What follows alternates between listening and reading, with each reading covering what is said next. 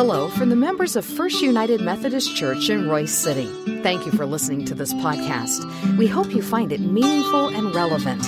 You're invited to join us for worship anytime, and you can learn more about our worship options, location, and small group opportunities by visiting our website, fumcroysecity.org. Today, we hear from our pastor, Reverend Chris Everson. May God bless you as you listen to His word proclaimed. O come, Emmanuel, and fill this place. Fill this place with your love, fill this place with your joy, fill your place with your peace, so that we may prepare our hearts for not just the celebration of Christmas, but for the work and for the ministry you do in our lives, and for the return of Christ to make all things new.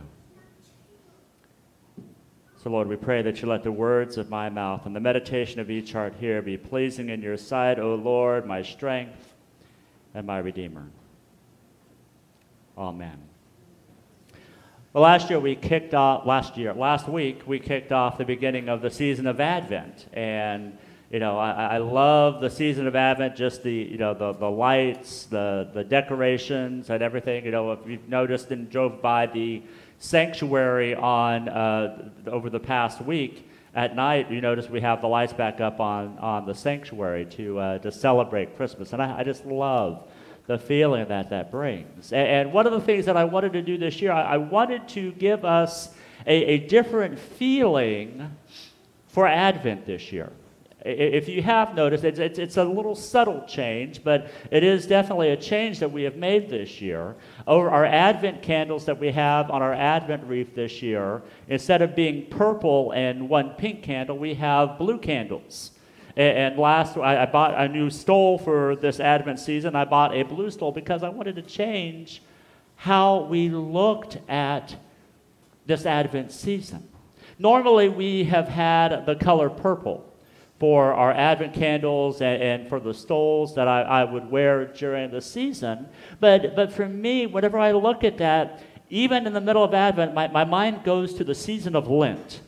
Because Lent is the season where we do purple everywhere and we have the stoles and everything. And when I think of the color purple, and whatever I think what color that represents, it represents to me repentance.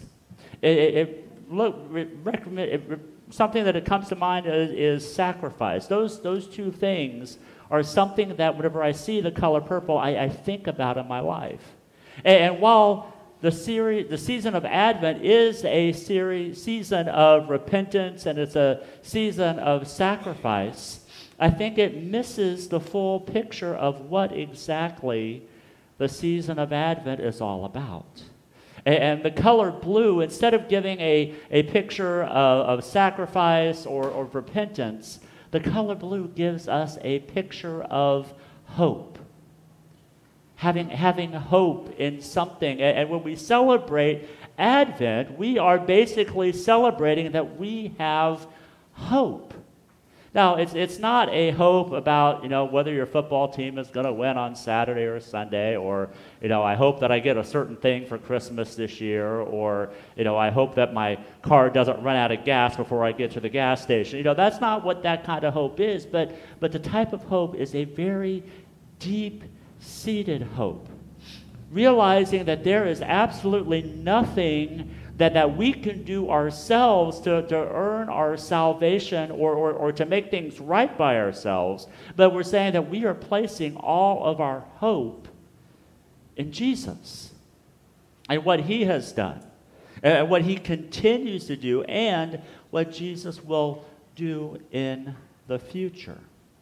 Remember last week we shared that Advent really isn't just about getting ready for the birth of the Christ child. It's not about getting your Advent wreaths out or, have those box of candies that you can take out, a piece of candy for each day until Advent. I think I saw somebody say that we're like 3 days away from Christmas because they're at candy number 27 or something like that or whatever. It's not about counting down to Christmas, although that's an important part of it, and we'll be doing more of a counting down to Christmas starting next week, but it's really about counting down to the second coming, to Christ returning in glory, to make all things right. So that's what I want us to be thinking about and viewing whenever we think about Advent. It's not about the sacrifice. It's not about repentance. It's all about hope. Where we place our hope in. Placing our hope in who Jesus is. Speaking of end times, there's a funny thing that happens whenever somebody mentions the end times. Sometimes people get really overly fixated on it and really have everything that they do and say and act on revolves around the end times. Or you just kind of ignore it. You just kind of put off, well, that's not really going to have to really do with me because I'm not planning around being around when the end times happens. But, honestly, do we really know? We really, really don't know. And I think the reason why that we either overemphasize the end times and we pull back so much on the end times is because it's a way for us to control it. It's a way for us to say that we fully understand everything that's going to happen or not happen. So if I really emphasize it and echo it and live in it, then I will know and have every step down that's necessary to make it through these end times. Tracy and I, we have a YouTube guy that we like to kind of check in on every once in a while, who calls himself the third eagle of the apocalypse.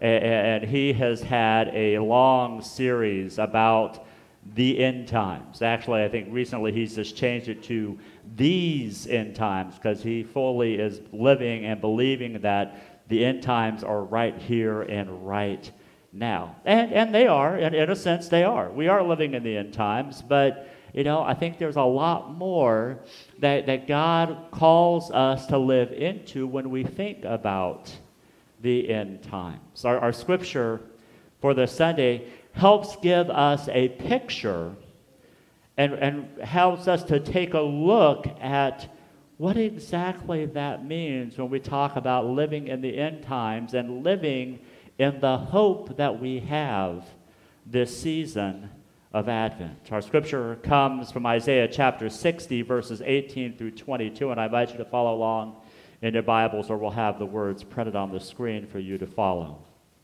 Hear the word of the Lord from the book of Isaiah. No longer will violence be heard in your land, nor ruin or destruction within your borders, but you will call your walls salvation and your gates praise. The sun will no more be your light in day, nor will the brightness of the moon shine on you. For the Lord will be your everlasting light, and your God will be your glory. Your sun will never set again, and your moon will wane no more. The Lord will be your everlasting light, and your days of sorrow will end. Then all your people will be righteous, and they will possess the land forever. They are the shoot I have planted, the work of my hands for the display of my splendor. The least of you will become 1,000, the smallest a mighty nation. I am the Lord. In its time I will do this swiftly. The word of God for the people of God. Thanks be to God. Now, a little bit of backstory to this passage. Isaiah is writing this to the Israelites who have just been dealt a massive blow.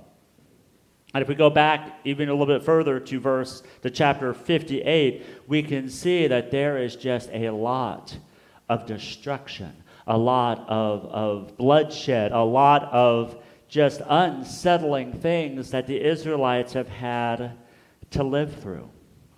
But even though they had to live through all of these things, Isaiah wanted to give them a promise. And that promise that Isaiah is giving them is like, look, that won't be a part of who you are anymore. That won't be a part of your story. That there won't be any violence. That there won't be any ruin or destruction. You will be safe. You will be secure. You will have everything that you need. And the reason why you have everything that you need is because Christ will be with you. Now we know Isaiah didn't talk about Christ being with you, but this is who he is pointing to. He is pointing to the coming of the Christ to bring light to the entire world. So let's fast forward from this passage to about 400, 500 years to a man named Jesus. A man named Jesus who was born in Bethlehem and who grew up and then was baptized by his cousin, John the Baptist. And as soon as he was baptized, he was then sent off to the wilderness where he was tempted, if you remember, by Satan for 40 days. And the temptation that he had to deal with those temptations that, honestly, we deal with food, with security, with power. Those three things he tempted Jesus with, and Jesus withstood them all because he knew he didn't need that. He didn't need those things from Satan. And after his temptation, Jesus started his earthly ministry. And what did he do? He started his earthly ministry by doing the thing that was probably easiest and most convenient for him. He decided to go back to where he came from, to Galilee. And he started going around, and he started to teach around the Sea of Galilee. And his fame started to perk up. People really enjoyed hearing his messages and understanding what he's talking about us. He's taking these stories from the Old Testament or from the Bible that we know and that we live in, and he's telling us that it is about to happen right here and right now, and everybody was getting excited. And then Jesus made a mistake. He decided to go back to his hometown. And we know how that always happens, don't we? You know, usually when you get back to your hometown, that's sometimes you get the most negativity. And that's what happened to Jesus. Jesus goes and he speaks his first sermon there in Nazareth. And we're going to pick up at verse 16, Luke chapter 4, verse 16, where Jesus goes to Nazareth, where he'd been brought up, and on the Sabbath day he went into the synagogue, as was his custom. He stood up to read, and the scroll of the prophet Isaiah was handed to him. Unrolling it, he found the place where it is written, "The Spirit of the Lord is on me, because he has anointed me to proclaim good news to the poor. He has sent me to proclaim freedom for the prisoner and recovery of sight for the blind, to set the oppressed free, to proclaim the year of the Lord's favor." And then he rolled up the scroll. He gave it back to the attendant and sat down. And the eyes of everyone in the synagogue were fastened on him. And then he began by saying to them, "Today, the scripture is fulfilled in your hearing." Now, those last words that Jesus said in this passage, "Today in this scripture has been filled in your hearing," brought joy to the Israelites. It brought joy to the Nazarenes because they realized this is the guy that's going to take care of everything. He has promised us and he has shown us how he has come to set things right. Because even though they were back in Nazareth, things were not all right. You know, they had the temple down in Jerusalem that was rebuilt. And they had their ways, their synagogues to learn and to hear. But they still were under control by the Romans. And they felt Jesus was saying, "Today, all of you poor people, you are going to be set free because that is what I am here to do." So they loved it. They ate this up. They said, this is amazing. But then Jesus kept talking. Jesus shared two particular stories that made the crowd turn against him, but really it shouldn't have. It should have given them even more hope of the promise that he came to give them. The first story he told them was about Elijah. And Elijah was walking around, and he ran into a widow from Sidon, which is in Lebanon. And this widow lost her son, and he brought the son back to life, but also didn't have enough food. And Elijah helped provide food for them, food that wouldn't run out. And Jesus is looking at them saying, you know what? There were a lot of widows in Israel. How come Elijah didn't help them out? Why did he have to help out a foreigner? And then he said, well, the guy after him, Elisha, he ran into a guy by the name of Naaman who was not only a foreigner, but he was a military man. So he had control over you. But he had leprosy. And Elijah helped get him healed from his leprosy. So, with all the other people in leprosy in Israel, how come Elisha didn't help them out? This infuriated the people in Nazareth so much that we hear that they grabbed Jesus and they tried to shove him off of the side of a hill, but then Jesus was able to escape and leave. And then we have this pattern. When Jesus is trying to give a picture of hope to those that he is talking to, and he continues to be rejected. Now, you may be wondering, okay, Pastor Chris, you talked about this passage in Isaiah chapter 60, and then you're sharing with what Jesus preached about. But if you look in the book of Isaiah, they are side by side with each other. Our scripture for the day was in Isaiah chapter 60, and the words that Jesus preached on that morning were from Isaiah chapter 61. And there's one thing that ties those two passages together and helps us to see what this season of Advent is all about. It is all about restoration. It is all about making things right. Things that were once broken and putting them back together. Instead of having a picture of destruction and bloodshed that we heard about in Isaiah chapter 58, we see a promise. We see a promise that there will no longer be any more violence, but everything will be restored by light. The light of Jesus Christ. A light that will never grow dark. A light that won't fade, a light that won't disappear, but a light that will always be present in each and every one of our lives because Christ has come.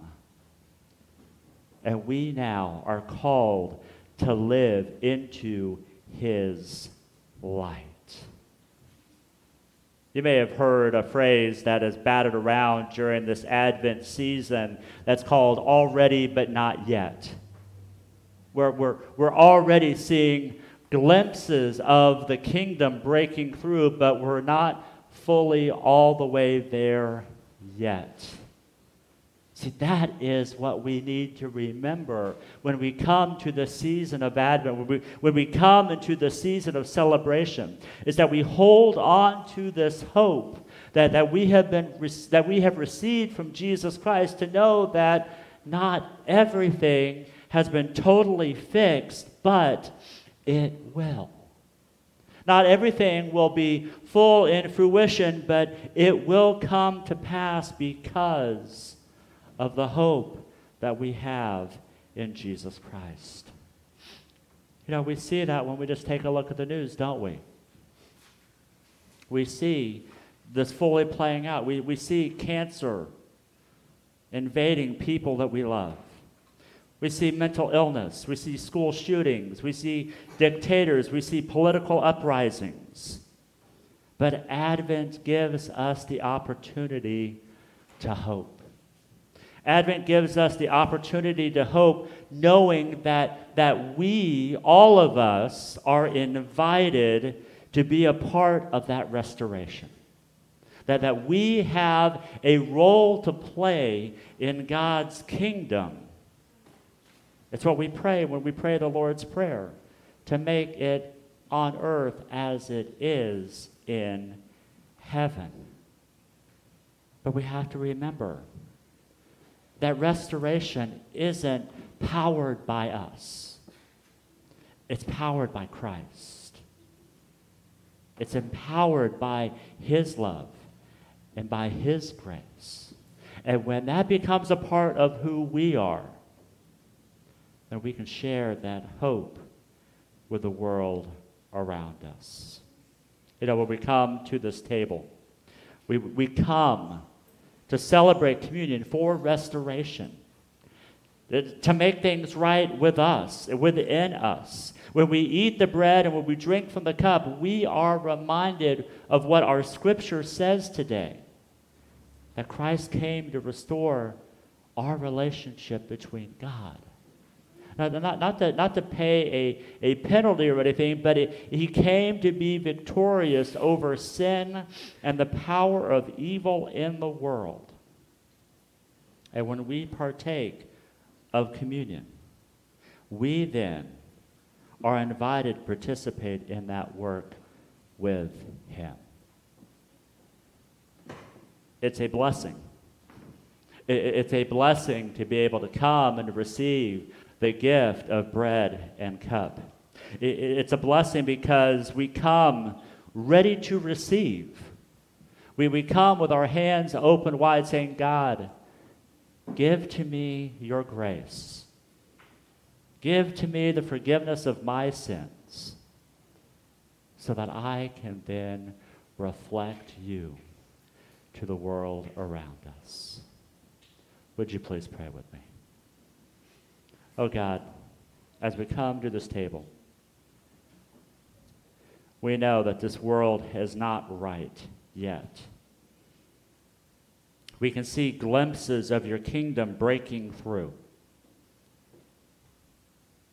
the ministries that we have here in our church, through the way that we are in relationship with our sisters and brothers around us. So God, as we continue to move through this season of Advent, this season of hope, help us to hold on to that promise that there will be no more wars, there will be no more famine, there will be no more desolation. But through the light of Jesus Christ, the promise that we hear in Revelation that you will make all things new. And the power and grace of our Lord Jesus Christ that lives within us can then be shared with the world around us. So Lord, bless this holy meal, bless this time together, and allow us to fully live into the redemption that you have graciously given us. And we pray this in Jesus' name. Amen.